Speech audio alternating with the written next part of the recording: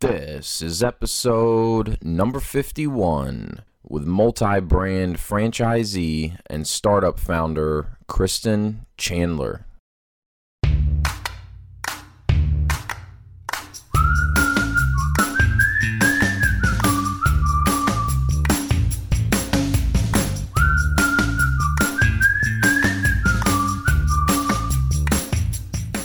Welcome to the Path to Freedom podcast.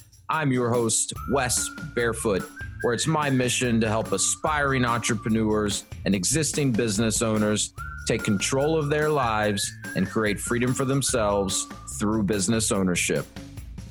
Each episode, I'll be exploring the strategies and tactics of other successful entrepreneurs that have created freedom in their own lives while sharing what I'm learning along my own path to freedom.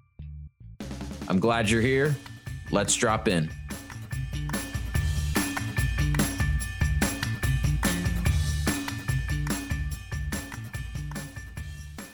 Before we drop into the episode, a quick message from our sponsor, 919 Marketing. I've worked with 919 Marketing for years, and there's no one I trust more with my marketing needs in any of our businesses. I've worked with them in our franchise businesses, in my consulting business. I've worked with them on the franchisor side, and I love working with 919 because they take the time to listen. They take the time to understand what it is I'm looking to accomplish through my marketing, who I'm trying to reach, and then they help me put a plan together to do just that. I've worked with tons of marketing companies over the years, and too often it's a one-size-fits-all approach, but not with 919 Marketing. In addition to that, they've developed some amazing technology called 919 Insights, franchising's first and only AI-powered analytics platform. With 919 Insights in place, 919 Marketing can identify the exact topics that matter to your franchise candidates and provide the specific roadmap to help your brand become the highest ranking and most trusted resource when they're searching for answers. So if you're ready to start getting better results from your marketing, and if you want a free demo of 919 Insights, reach out to Graham Chapman at 919-459-8157 or send them an email at gchapman@919marketing.com to schedule your free demo today. So whether you're a franchisor, a franchisee, or just getting started in your first franchise business, make sure to check out 919 Marketing and tell them Wes Barefoot sent you. Now, let's drop into the episode. All right, guys, I've got a great guest teed up for you guys today. Her name is Kristen Chandler. She's got a fantastic entrepreneurial story that she shares with us. So Kristen is a multi-brand franchisee. She also owns several other non-franchise businesses. So she talks about her experience getting started as an entrepreneur, why she decided to add another business, which her second business was a franchise business. And then she's gone on to start another non-franchise business and then get involved in another franchise business that's completely unrelated to any of the other businesses that she operates. But she talks about how she saw the opportunity to get into that business and how she's got through some very difficult times related to COVID. So just all around a great entrepreneurial story.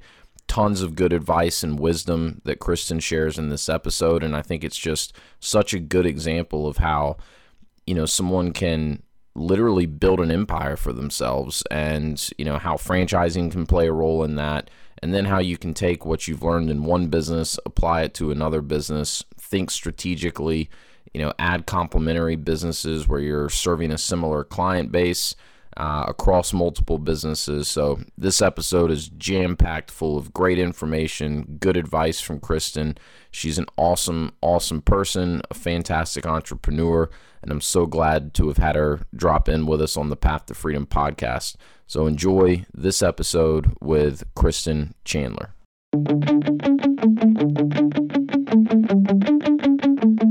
This is exciting. I've been looking forward to having you come on the podcast.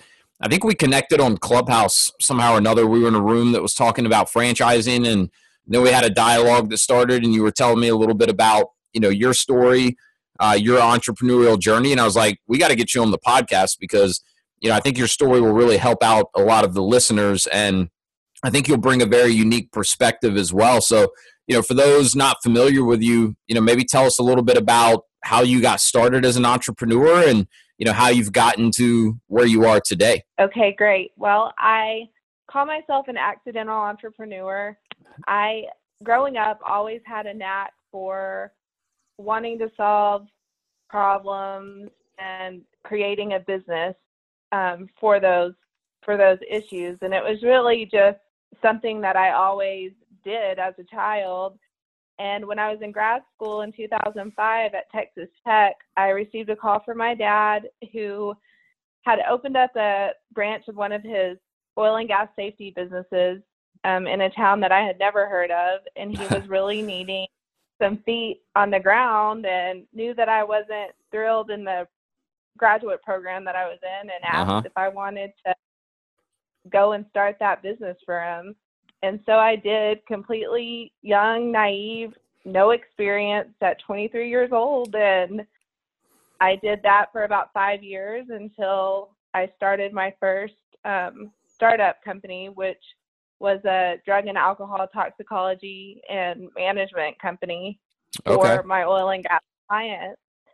And then about 6 months after that, I opened my first franchise business in order to have new markets, and kind of it jived with the startup business that I had opened to an extent, but it was just a way for me to diversify my existing startup. And so it was the perfect match. And so I was running a startup and a franchise together, yet they were separate, with no knowledge or experience of either, really. Yeah. And that was really how it all started. So what was the franchise? The franchise is Any Lab Test Now. Yep. And it was a lab testing business. They did toxicology, and we still do toxicology, but it was more of a clinically based lab testing company. And so I thought, well, I've already gotten into toxicology myself the hard way, learning everything from the ground up. And this other part of the business that I know nothing about is the perfect segue to go and diversify both of these businesses. And so that's what I ended up doing. At the time that I signed on, I think maybe there was probably under 30 locations at the time. So it was a very new franchise startup. I mean, it wasn't anything that the franchise itself was a new startup. And so now I think we're up to over 200 locations. So that was cool to get in a thing that was starting up from that perspective and watch that grow itself. Yeah, no doubt. It sounds like you got in pretty early, but I mean, to me, it seems like you took a very smart approach and, going out and finding another business. It happened to be a franchise, but something that kind of complemented the business you had already started. I mean, to me, I think that's a great strategy. If your goal is to own multiple businesses, why not get into businesses that in some way or another complement each other and can kind of feed each other in a way. There's a lot of ways that you can use each business to benefit the other. So it sounds like you kind of figured that out pretty early on into your entrepreneurial career. Right. And it was really just from the perspective of fear and being nervous, because the gas market that I was in was starting to tank economically. And a lot of my clients were cutting some of their services that they could do in-house. And so I kind of was seeing the writing on the wall. The market wasn't going up. It didn't look promising. So I knew I had to do something, because I knew I wouldn't survive on my oil and gas clients alone. And I really needed more of a general market to help me battle the storm, or my business wouldn't have made it, my startup, due to the economy. Definitely. So do you still have that startup business? I do. And I still have a lot of the same clients that were with me 10 years ago when we started, and we've gone through the highs and lows of the oil and gas market. And to this day, that was the best decision I ever made, from the perspective of growth and just being able to have another market to fall on during the hard times of oil and gas, because I've seen the wave 2, 3, 4 times now. And the other businesses always got me through during those hard times, and vice versa when the lab testing business hasn't been so great. So it's been a really good concept. Yeah, I love it. I'm a big fan of not having all your eggs in one basket because, regardless of the business or the industry that you're in, there's always going to be things outside of your control as a business owner that, could potentially have a negative impact on the business. And so the more diversified you are, the less, one business kind of, plateauing or even going backwards due to outside circumstances, the less it can hurt you. So that makes a lot of sense. So, I'm curious, what your experience is. So, with your first 2 businesses, one was really a startup, the other was a franchise. And even though you were kind of early in, I would imagine, with the franchise, they had some training, some onboarding support to help you to get to the point of getting your business open and operational, and then some ongoing resources and guidance and support. So what was kind of your experience, if you want to compare the two, doing a startup completely on your own compared to, having the assistance of a franchisor to help you launch the Any Lab Test Now business? Right. So with Any Lab Test Now, I went to a 2-week training onboarding program in Atlanta, Georgia, and we just kind of went through. There's so many things with Any Lab Test Now, so many tests, you can't cover it all, but we went through the high points, and I left there at least knowing the resources, how to utilize them, who I could call, where I could turn to, and that sort of thing before getting back to open the business. And that was really helpful because I knew nothing about building a website, or social media really wasn't a thing back then. It kind of was, but not like it is now. So they were doing a lot of the behind the scenes things that I really didn't know anything about. And then with my startup, all I ever knew to do to get customers was to just go door to door sales. And so that really was my only experience in acquiring any business or any sales. Was I would just go directly to oil and gas companies and speak with them in person. I wasn't emailing or social media marketing or anything. It was just building relationships through networking and face-to-face cold sales calls. Every single day I would go, had a mission to go see 5 to 10 different customers, and I would keep going back even after no's, and eventually they would contact me 3-6 months later. Some would give me an opportunity, right out the gate, but it was a long 2-year process of building it from the grassroots, but it's established the clients that I have now who have stayed with me from the beginning because of that. And so that's not anything that the franchise would have taught me. Sure. Personal.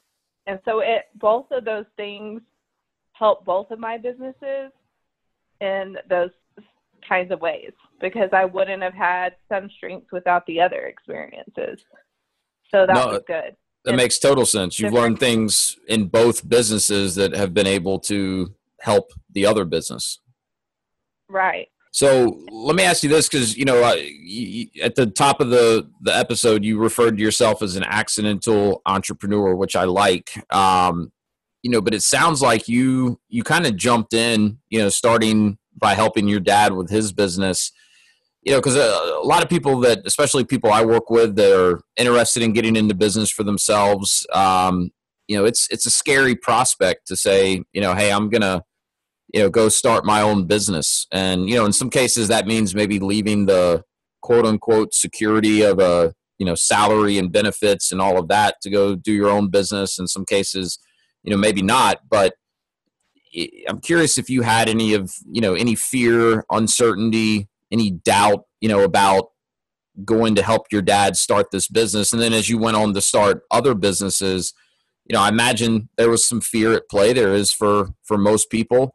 So I want to know if you can kind of speak a little bit to, how you were able to push through some of that. Because I think it's one of the biggest things that hold people back from, taking that leap to actually become an entrepreneur. Right. And I always say ignorance is bliss, right? If I would have known way back then what I was getting myself into, I would have had different thoughts, fears, and things like that. But sure, I was young and hungry for an opportunity, and that presented itself to me. And the presentation of it was basically like, this is your business. We're 5 hours away. We can't be there every day. Like, you've got to figure everything out from scratch. So even though it wasn't my capital, I had to figure out everything to make it successful to even have a job. And so that was a lot of pressure that I didn't even think about going into it. And I had nothing to lose. So I did it. And then when I decided to do my own thing, it was still kind of like the ignorance is bliss. But at that point, I had built up my salary.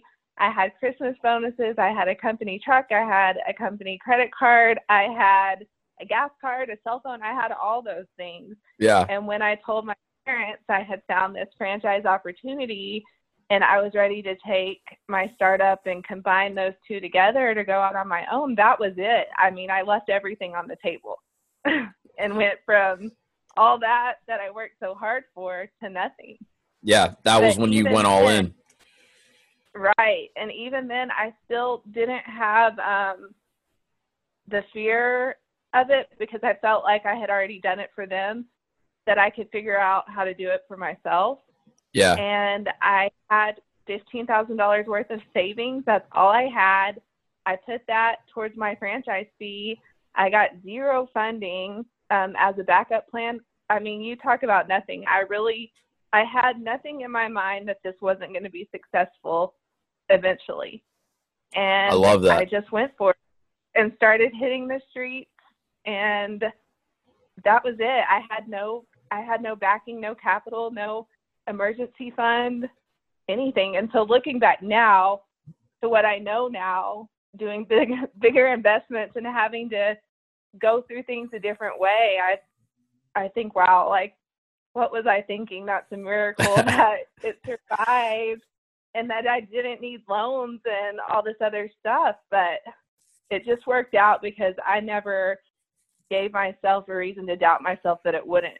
It had to, because I left all that stuff That's on right. the line and signed a year commitment. So it was going to work one way or another. Yeah, you call that burning the boats. It's like there is no option except for to succeed. That is the only option. And I mean, I think, like you said, ignorance is bliss. I mean, I get to talk to a lot of successful entrepreneurs here on the podcast, and that's a pretty, common statement that I hear from them. They're like, man, if I would have known then what I know now, I don't know if I even would have done it because it's a lot of hard work. It's an emotional roller coaster being a business owner.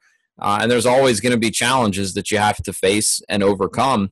So I do think the less you have to lose, maybe there's not quite as much of that fear at play. And then the more you have to lose, it gets a little bit scarier because your mind kind of automatically wanders to the what if the worst case scenario plays out, that sort of thing. But, I really like what you said about how, helping your dad really get that business started gave you the confidence to know that you could then go on and do it for yourself. And that's something that I talk to a lot of aspiring entrepreneurs about, which is, look, sometimes literally the hardest part is taking that first step or those first couple of steps. And once you start taking action, you build confidence, you start to gain momentum, and then you're in it and it becomes a lot easier. It's not nearly as scary when you're actually in it.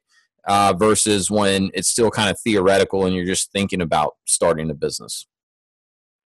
Right. Because when you're in it and you've signed that franchise document or you've signed that 5-year lease or whatever it is, you're in it. And so you only can think of the positive and what you're going to do to survive in the worst case scenario, and always trying to stay 5 years ahead of your competition. I mean, I think that's always what has helped me with my fear is I've always tried to stay not one step. I want to be so far advanced in 5 years that if somebody tries to copy my brand or what I'm doing, it's going to take them a long time because I'm always trying to stay way further ahead that it would be impossible for somebody to just swoop in and do it overnight, if that makes sense. No, it makes total sense. I mean, you've got to constantly be innovating, otherwise someone's going to catch you. You know, Right. it's happened to huge businesses. I mean, Blockbuster is an easy example, right? They got comfortable. Right. They kind of settled for the model that had worked with them for decades, and now they're not around anymore.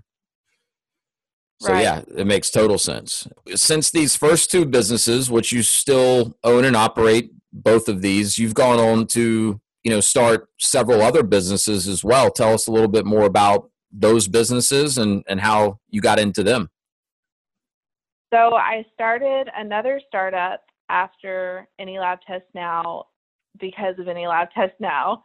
It's called BU, and it's a holistic wellness spa.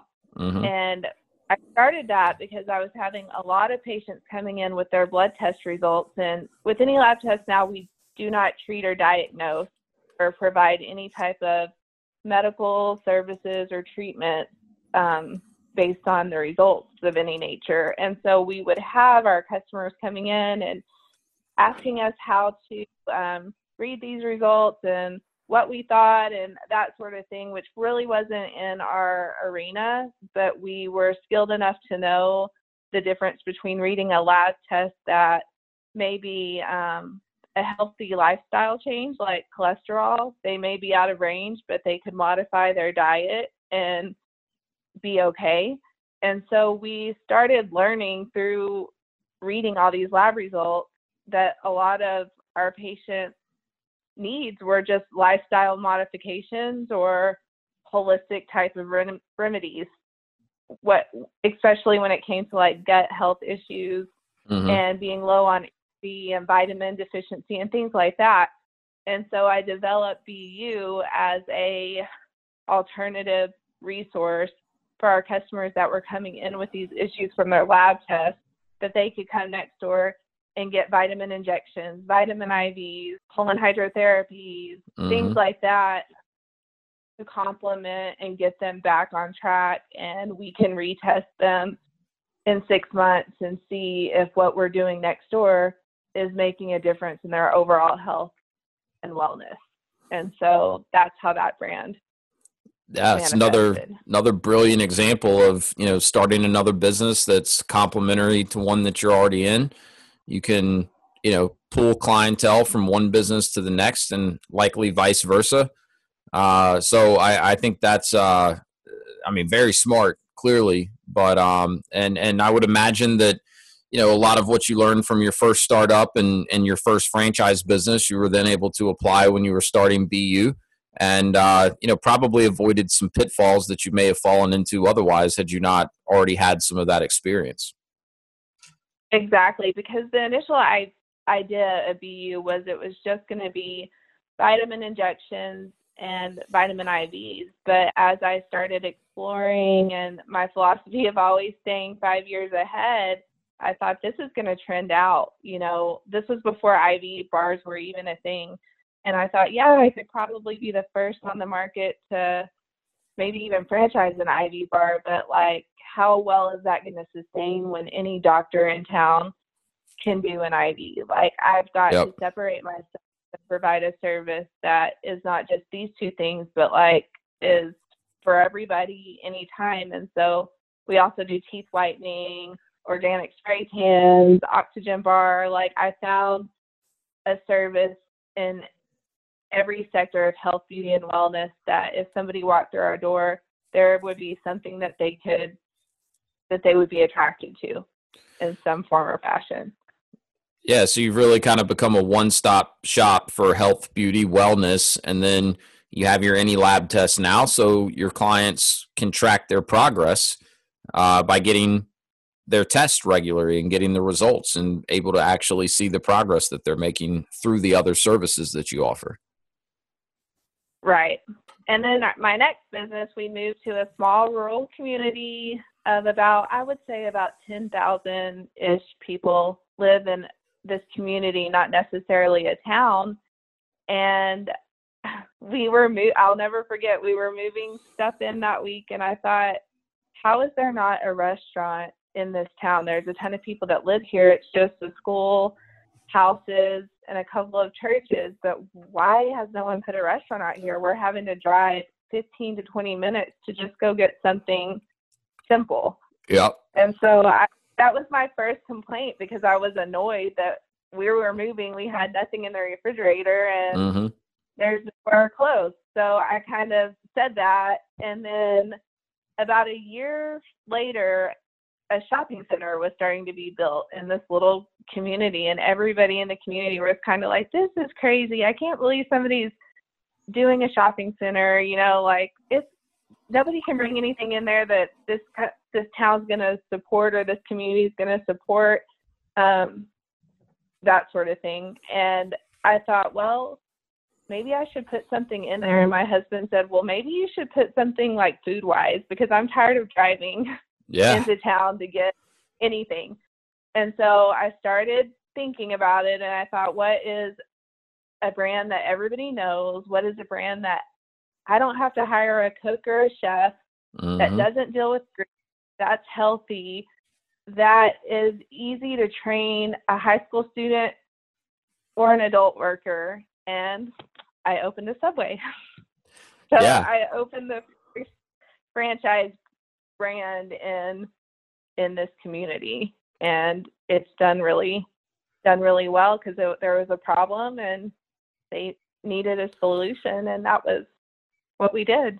Yeah, that's so cool. And you said at the top of the episode that you've always kind of had this knack for identifying problems and solving those problems, and I think that's common with any successful entrepreneur, and that's clearly, from hearing your story, that's clearly been a trend, right? And I think what you did by opening BU, by adding the different services that you've added, by opening the Subway in your little community that you live in where there was no other options, to me it's clear that you've done a very good job of listening to your clients and listening to the needs of consumers, and then solving a problem for them.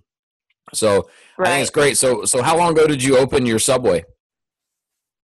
It will be 3 years in April. Very cool. And it's going well?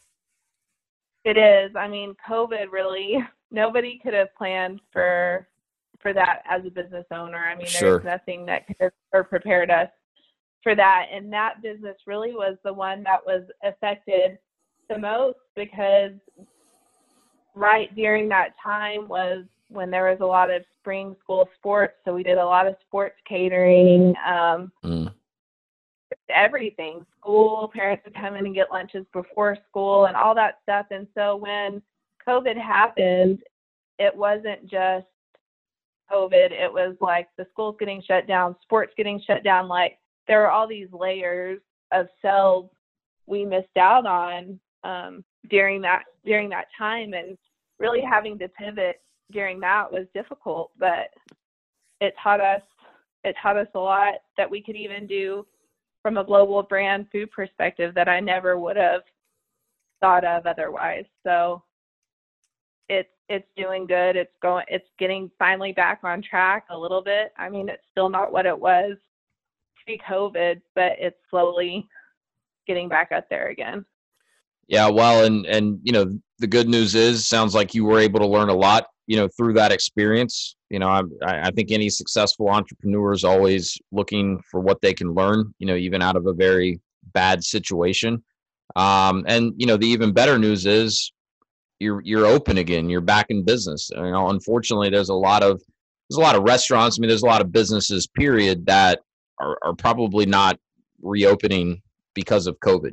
And that's, a sad thing. But, so at least you're back up and running, getting things back on track.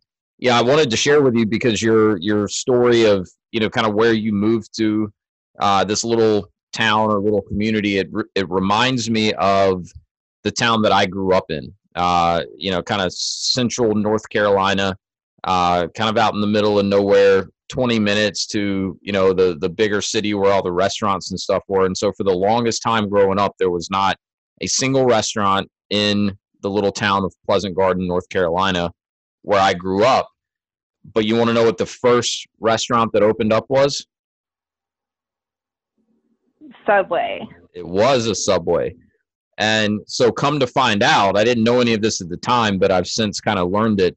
The reason that this little town of Pleasant Garden never had a restaurant was because they were not on city water. And apparently that was a requirement. If you opened a restaurant, especially one with like a full kitchen and everything, you needed to be on city water. And so that was part of the reason that there was never any sort of a restaurant in this little town.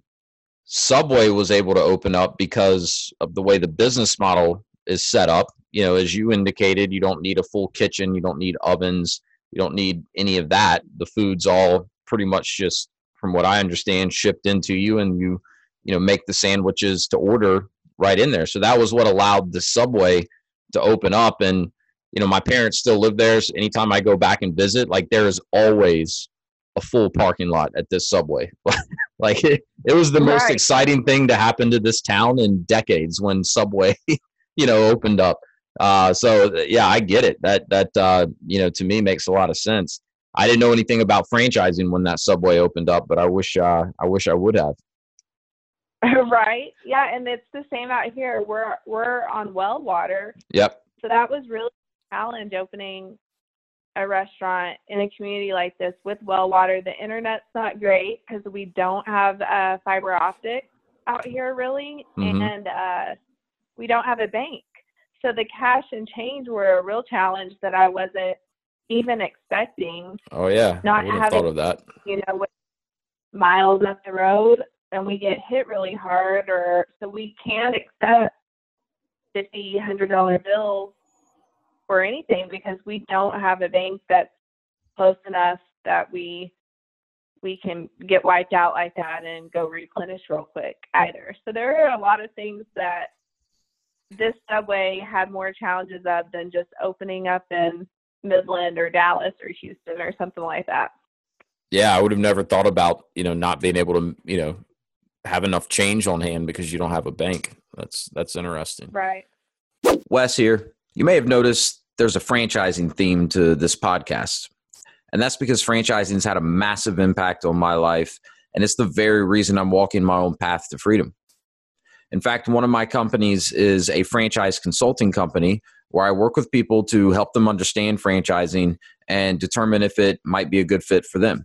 And if it is something they want to explore, then I help them navigate the entire investigative process and ultimately find a franchise business that's a great match for them. The fact of the matter is there are thousands and thousands of franchise businesses out there today. And like anything, there are good ones and there are bad ones. Even out of the many, many great franchise companies, not every one of them would necessarily be a good fit for you. Buying a franchise is a huge decision and you don't want to wing it. I've helped many people buy franchise businesses over the years, and my wife and I have bought and own franchises today, and we plan to keep investing in franchise businesses. I love helping people understand this process and help them find a business that's going to be a great fit for them and help them accomplish their goals and ultimately create that freedom in their life that we're all looking for. The best part of all of this is that my services are free to the people I work with. And while I do love to contribute to charities and other great causes, I'm not a nonprofit. I'm compensated by the franchise companies I work with when I introduce them to someone that ends up becoming one of their franchisees. It's very similar to real estate, but with franchises. I have the privilege of working with hundreds and hundreds of the best franchise companies out there across practically every industry. So I can be absolutely confident that when I recommend someone to look at a franchise company, I'm introducing them to a very credible and proven company with a solid business model and great support. So if you think you might be interested in learning more about franchising and seeing if it might be right for you, I'd love to speak with you. Get in touch with me by email at wes@path2freedom.com, path2frdm.com. And also check out my website at path2freedom.com, spelled the same way, where I've got a ton of resources, both franchise and non-franchise related, that will help you start down your own path to freedom. And of course, subscribe to and follow the podcast for more great advice about business ownership. And if you know anyone else that might be interested in speaking with me, please share this podcast with them. Thanks for listening to my shameless plug. Now let's drop back into the episode. You've clearly been very successful in starting multiple businesses, really keeping an eye out for what are problems that consumers are having that I can solve. And as I mentioned earlier, I think you bring a very unique perspective because, as we sit here today, you have 4 businesses, 2 of which are franchised, 2 of which are non-franchised that you've started and built completely from scratch. So, I specialize in franchising. I own several franchise businesses and I work with people, to help them find a great franchise business for them. And so I'm curious, from your perspective and through your experience, what are some of the key differences that you've seen in your franchise businesses and your non-franchise businesses? So I would say when I was looking at putting food out in Greenwood, I thought I could open up Kristen's sub shop, or I could open up an existing brand that had global recognition. Everybody knows what it tastes like. The expectation is the same whether you go here or to Dallas. Like, it's right. The consumer knows, and they recognize the brand, and marketing's already there. So that was the big reason I chose doing a franchise in that market over just a startup sandwich shop, because I didn't have the time or the knowledge or the experience to build something from scratch, build formulations from scratch, start a website, do all that marketing behind the website, all of that stuff. I just felt like it was a better option with my time and with my experience and knowledge that I didn't have of the food industry to go the franchise route in that particular case. And so that's what I think you have to look at is first of all, is my market going to accept this brand, and is this brand right for this market?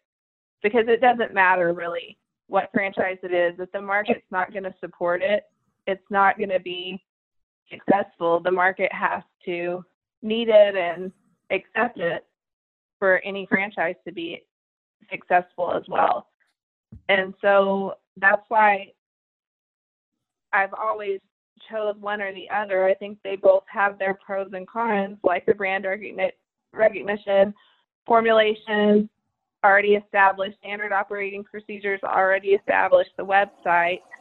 But you also have to look at, from a startup perspective, if you're not wanting a lot of employees, if you're wanting more flexibility, if you want more brand control, if you want the freedom to create and grow it the way you see fit, then in that case, a startup is the better option.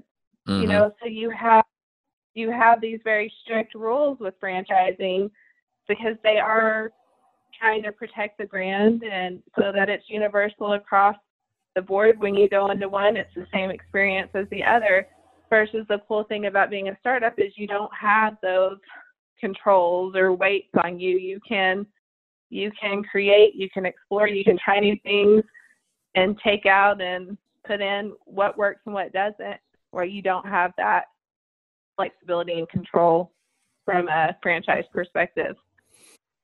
Yeah, no doubt. I think those are really good points. And I think some of it depends on the type of franchise too. A brand like Subway literally is global, and it's very important that, if you go to a Subway in Texas or North Carolina or, even in another country, that you get really the same experience and the food tastes the same. And the brand recognition is so powerful with a brand like Subway. But I mean, there's franchises out there where the brand recognition is not going to be as valuable. Like the franchise businesses we own are in kind of home service, home improvement space. The brand is known in the markets where they operate, but it's not a globally recognized brand. Like, you're not going to see any of our franchises running Super Bowl ads anytime soon. Right. So a little bit different, but there's other benefits, right? So you're not maybe leveraging a globally recognizable brand like you would with Subway, but there's other things. And, we have quite a bit of flexibility to try different things and experiment, all while still operating within the, structure of the franchise system and the processes that they have in place. So I think some of it depends on the type of franchise business that you're looking at getting into. But no doubt, regardless of the type of franchise business, with a franchise, I mean, you sign a franchise agreement, right? So you are legally obligated to do and even not do certain things. Whereas with a startup, it's your call, So Right. There certainly is more freedom and flexibility to, really run the business your way when it's a startup. I'm curious, with someone like yourself, you've got, at this point, 4 businesses. I would imagine that keeps you pretty busy. Because I know what I've seen, like, we've got several businesses as well.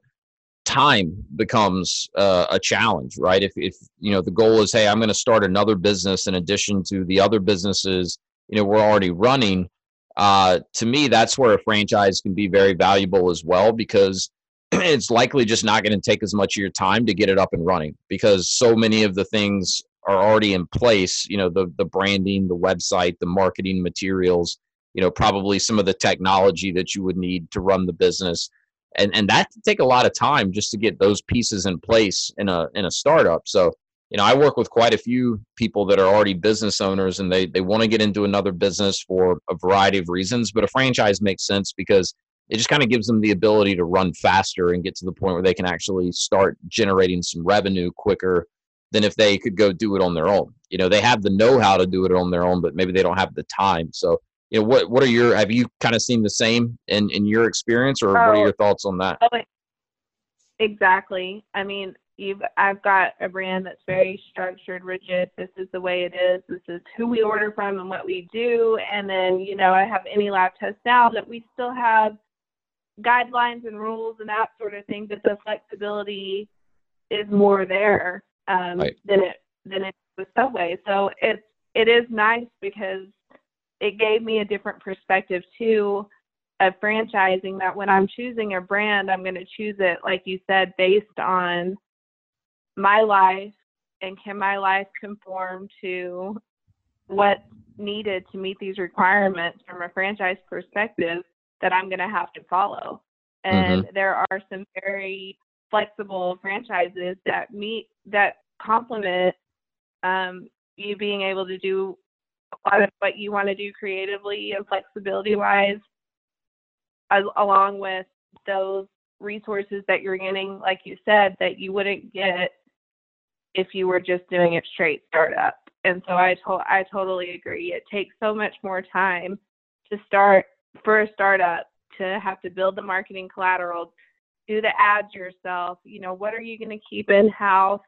What are you going to contract out? What hats as a business owner are you going to wear, or are you going to hire a manager to wear these hats? With a startup, you have to add or contract out or take on more yourself personally than what you do with a franchise, when they have a marketing team, they have all this back office support that you would otherwise, as a startup owner, have to figure out yourself, either yourself, hire somebody, or contract it out. And those are just extra decisions that you don't have to necessarily make with a franchise brand. Yeah, exactly. Spot on. So, I mean, what would your advice be if someone is, considering getting into business for themselves for the first time? What are some of the key considerations? And I guess we've already hit on some of this, but, curious if you have any thoughts. If someone's kind of on the fence, maybe I'd want to do a franchise, but maybe I'd want to just kind of start my own thing from scratch. I mean, what are some of the key things that, they should think through to help them, determine which direction is the best way for them to go? I think your motivation for why you're starting the business to begin with will guide you a lot of the way on where you want to go, startup or franchise wise. Yes. Like for me, the problem, I was looking for a solution, then I was able to put it in two different cuts on like, is the franchise the best for this market or this problem, or is a startup, and that sort of thing. You just start narrowing down between the two once you know what you want to do and what your goal is with that business and why you're doing that business to begin with. Because I think a lot of times people see, I don't know, for example, medical, like any lab test now, they think, oh, it's medical, it's got to be killing it just because it's medical. Well, it's really not the case, because although it is a franchise, it's still owner operator driven and market driven. And so maybe any lab test now is killing it in a city like Houston, but maybe in a smaller community that's mostly hospital owned, it wouldn't do so well because the hospital has the market and the doctor's offices as well. And so you have to look at things from a different scope market-wise, because it can be a great brand or a great idea if it's a startup, but where are you putting it and why are you putting it, and is it really going to solve that problem? And then I think you go that direction with it. And then capital is important too. Like, what do you have at your disposal funding-wise? If you're going to have to hire a lot of employees and you don't have the capital to do that starting out, you may reconsider scaling it back and starting it just with yourself as a startup, then jumping into a franchise that's going to require you to have 15 employees to do it, So I think you just have to look at what your life looks like and your capital looks like and make the decision from there. And I love what you said about, what's kind of your reason? What are you looking to accomplish through owning a business? I think that can really give you some direction. So I think that's all good advice. And yeah, the location, your market, certain brands, or I guess I should say certain products and services are going to be better received. There's going to be a bigger demand, in some markets. And, I think also, this is something I talk a lot about with the people that I work with to help find franchises is, you need to really kind of sit down and think about, what do you want your role in the business to be as the owner? How do you want to spend the majority of your time? Because different businesses are going to have different requirements from you as the owner. Like you said, if it's a business that requires 15 employees to start, well, you're probably going to, be spending a lot more time as the owner recruiting, hiring, training, managing than a business that only requires, one employee to start, or maybe even no employees. Your role is going to be very, very different. So, that's something that I've found is a little bit counterintuitive to some people when they start thinking about what type of business they want to get into. They kind of immediately jump to, a certain product or service. And, I found it's kind of better to think about, what do I want my time to be spent on? And then let's find a business that has a business model that is conducive with that. And then kind of shift our focus to, all right, now let's find a business with a model that works for me and has a product and service that I think will, be well received in my particular area. Exactly. And so often entrepreneurs will say, like, look, you've got all these businesses. That's awesome. I don't know how you do it, but you have to be an entrepreneur. You have to have the mindset. It's not, I don't know how you do it. You've just got to do it, and you've got to figure it out, and you've got to sacrifice your time, because once you make a commitment to do it, you're all in, and you're the only one it's riding on. Your employees can come and go. Your managers can come and go, but you're left stuck holding the business together. And so you don't have a choice. And I think if you go into a business with the mindset that it's not money motivated, eventually, hopefully it's money motivated, because you're doing well and that sort of thing. But if you go into it thinking, I'm going to make all this money and I'm just going to kill it, I'm not going to have to work, I'm going to be able to hire all these people, and you're going to be miserable and happy, and you're going to think, what did I do? And unfortunately, a lot of entrepreneurs are more that mindset going into it than they are the opposite of, I may not see a profit for 3 to 5 years. I may be working 80 hours a week for 6 months till I get everybody trained. I may have to sacrifice going on vacations and fun things for a while, but I'll be happy in 5 years that I did the work and the sacrifices during that short amount of time to have a lifetime of freedom. But you can't have the best of both worlds when you're an entrepreneur. There's a time where you have to buckle down, sacrifice, work hard, work a lot, and it's not fun, but when you get there, you're happy you did it. Yeah, such an important point, right? I mean, there's no get rich quick schemes in entrepreneurship typically. There's not these people that are, getting filthy rich overnight by starting a business. It's a lot of grinding to get there. And to your point, if you stick it out, it'll pay off and you'll have the freedom. You'll probably have, great financial results, way better than you likely would working for someone else for your entire career. But there's going to be that time at the beginning, and it's different for different people and different businesses in terms of how long it takes to get there. But yeah, to your point, if you're kind of looking at it saying, yeah, I want to start a business because I want to play golf 5 days a week, or, hang out on the beach sipping, mojitos or something like that. It's like, well, you can get there to where you can probably spend a little more of your time doing these things, but you're going to have to put in a lot of hard work along the way. You're probably going to have to work harder than you ever have before. You very likely may go for a while without getting paid. But that's the sacrifice. Yeah. I mean, you said it, you can't have the best of both worlds, or at least not when you're starting out as an entrepreneur. It's just, if you're not patient and you are expecting a get rich quick or idea, or that you hire everybody to do it, and especially at the beginning, then you're unpleasantly shocked, because it's the exact opposite. Yeah, so, you'll be sorely disappointed. So that's great advice for any of the aspiring entrepreneurs out there listening. Take Kristen's advice to heart on that. So I'm curious though, Kristen, where do you want to go from here? You've got what sounds like 4 very successful businesses. Do you have any goals for starting other businesses, or is your focus right now just on continuing to build the businesses you already have? My focus now is to continue building the businesses I already have and get them back to where they were before COVID.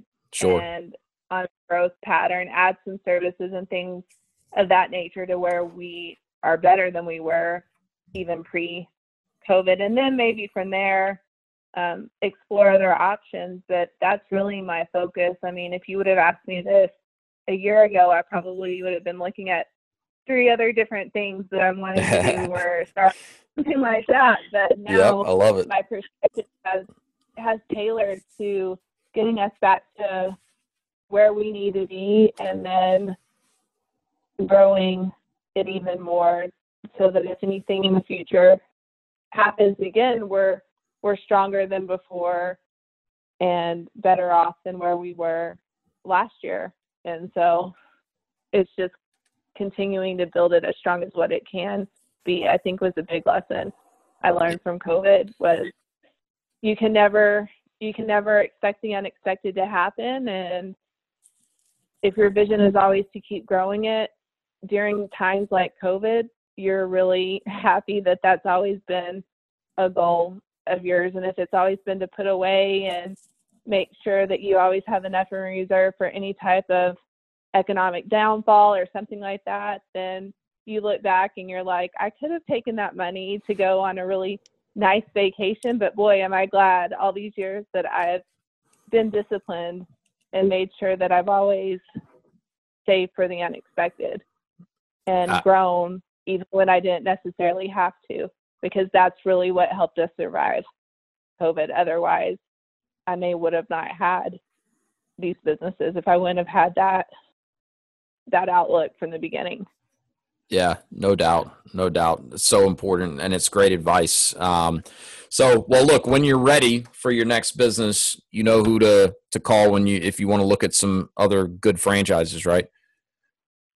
I do, and honestly, I don't know, since I developed BU, that has been on my radar to franchise. I have built the brand based on it being a franchise, so I was really meticulous about branding and the services that we offered and how we structured everything for the purpose of, like, one day maybe I very well may franchise that brand. So that's not off the table.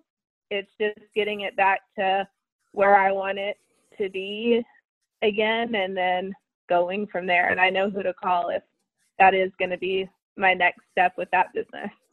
I love it. I love it. But no, it makes sense. First things first, right? You don't want to, put the wagon in front of the horse, or whatever it is that they say. Well, look, I love, what you've done. Your story is amazing. You're an inspiration.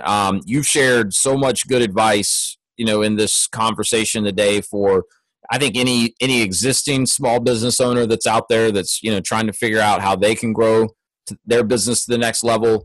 I think, any aspiring entrepreneur that listens to you is going to, learn so much from everything that you've shared. But, before we wrap this up, do you have any parting advice for the aspiring entrepreneur out there? Someone that's, has this drive. They know that they're meant to build their own business, but they maybe just don't quite know how to get started, or they feel stuck. Any advice for someone that's, in that camp right now? The best advice I ever received was from my dad. And he said, every day you wake up, you hit the street, you go talk to people, businesses, people who you think would want to hear about your brand or your business or your company, and just go have conversations. And you get one yes out of talking to 50 people that week. That one yes is all you need to change your life.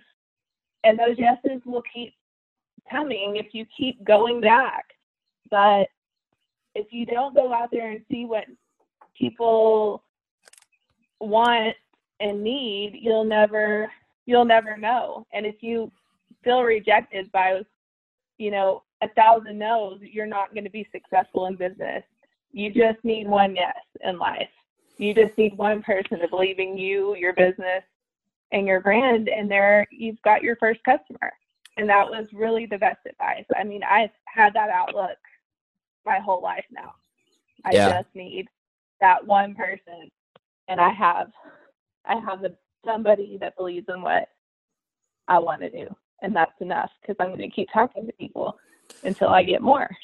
Yeah, I love it. It's it is such good advice, and I love the fact that it came from your dad too. I think that's pretty cool. So literally, as we speak right now, my 4-year-old daughter is out with her babysitter or our nanny or whatever. They went to the neighborhood next to ours in the golf cart, and they're putting door hangers for one of our businesses on all of the doors. So I'm trying to get her started young too, and hopefully giving her some good advice similar to what your dad gave you. But no, I love it. And again, really appreciate you making time to do this. And no doubt everyone that listens is going to learn a lot. I'm glad that we connected, and I hope that we can stay in touch. Before I let you go, though, I've got what I call a lightning round. So this is the same 4 questions that I ask every guest that comes on the podcast. Now, you actually just answered the very first question of the lightning round, which is, what is the best piece of advice you've ever received? So, but that was great. So we'll go ahead and skip to the second question of the lightning round, which is, do you have any sort of a morning routine, anything that you try to do every morning to prime yourself for a successful day? The first thing I always do is go make coffee, and then I take 30 minutes for myself to do whatever I want. Working out, reading, praying, devotional, meditation, or really just sometimes I'll sit and read different news columns. It's just that 30 minutes of me time to just be still before a chaotic day, because I know I'm not going to get that time again. So that really is what I do every morning. Yeah, I think it's so important to have that quiet time, that you time before the chaos of the day ensues, because it always will, especially when you own multiple businesses. You've got a lot depending on you. So no, I get it. And to me, that makes a lot of sense. So, you mentioned reading. I don't know, if you're an avid reader or not, but I'd be curious what book you might be reading right now.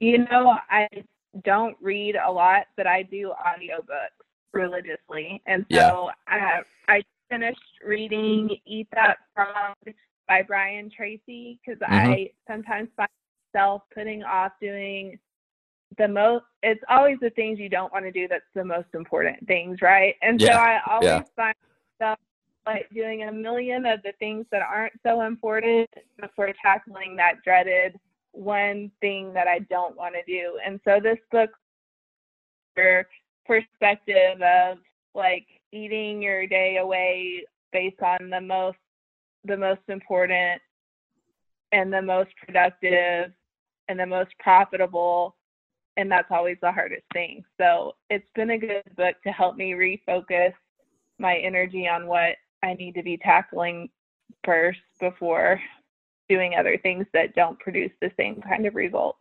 Yeah, no, it is. It's, and if you get the hardest thing out of the way first thing, then your day's likely just going to get, a little bit easier as it goes, instead of you keep putting off something that you're dreading doing. Because then you kind of go through the day with this apprehension of, I know I've got to do this, but I'm going to keep putting it off. And so you're just you're not even, in the moment enjoying any part of the day. You're just, dreading having to do this one uncomfortable thing or whatever it may be.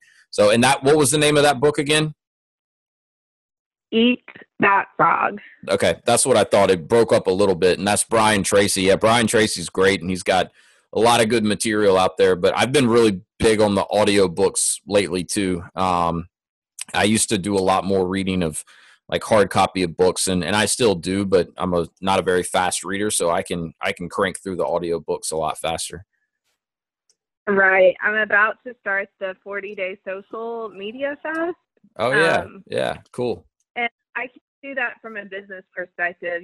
Every day I have to be on and check that and that sort of thing. But sometimes from a personal perspective, I find that I'll just start mindlessly scrolling, or, when I'm bored, I'm like, I could be doing more with my time than getting on the personal side of things. I should be using this time more towards my business page, or, something like that. So I'm really looking at doing that more towards realigning my social media focus on business instead of personal for 40 days. So we'll see how that goes. Yeah, no, I think that's a very healthy thing to do. I mean, I know when I'm procrastinating, that's usually my go-to is I'll grab my phone and pull up Instagram or something like that.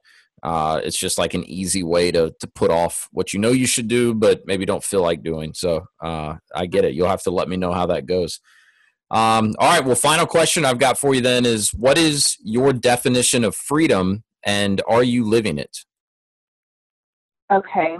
Well, my definition of freedom would be to run my businesses daily without my businesses ever running me, and relying on me to be physically there every day. I love that. I'm about 75, 25%. I mean, I still wake up being in the food business. That was an eye opener for me with labor and that sort of thing, and call-ins. I never really experienced those kinds of issues before. And so after the first year of all the learning and that sort of thing, it got better. But even to this day, I still know at some point I could get a call in on a really busy day, and I would need to get help during lunch from 12 to 2 when they're getting hammered, or at night from 6 to 8. I mean, it's scheduled differently now than it was that first year, but I still know that I may have to, if it's necessary, go in. And so just getting to that point 100% where it's never, where I can be anywhere doing anything and I'm never necessarily needed to be there at any given time. Yeah. And so I would say for the most part, that's where I am. A lot of my businesses, they all do run self-sufficiently without me being there, but they all have that little window of a need to be there sort of thing that isn't 100% yet. Sure. Yeah. I mean, it's a hard thing to do to scale your businesses to the point where, they can pretty much run with or without you. I think it's a great goal to be working towards. And it definitely sounds to me like you are well on your way to accomplishing that. So again, I really respect everything that you're doing. It's an inspiration. Appreciate you making some time to drop in here on the Path to Freedom podcast with me. Where can people connect with you? Where can they learn more about your businesses? Where can people find you? On Facebook, I have a page. It's Kristen N. Chandler, and that's just a business page, but kind of a personal page about everything that I'm doing with all the businesses. Okay. On Instagram, it's BizSnob, and then on Clubhouse, it's Kristen Chandler, and my email is kristenchandler@gmail.com with 2 C's. So I email 24/7, so that's a good way too. And as far as businesses go, Subway is just the corporate website. Any Lab Test Now, same. It's www.anylabtestnow.com. BU is www.bunow.com. So just BYOUNOW.com. And Okay. then business is AssuranceMDM.com. And that's where you can find all those businesses.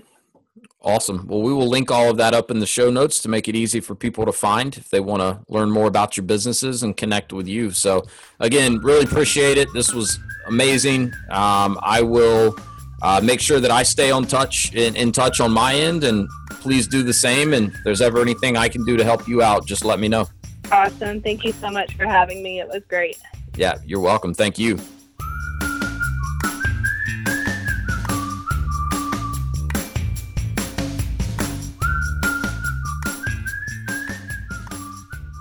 That's a wrap. Thanks for joining me today, and be sure to subscribe wherever you get your podcasts so you'll know when a new episode is released. You can also check me out on my website at www.path2FRDM.com. And if you want more information about franchising or just want to say hello, feel free to contact me at wes@path2FRDM.com. Thanks again. Now go drop in.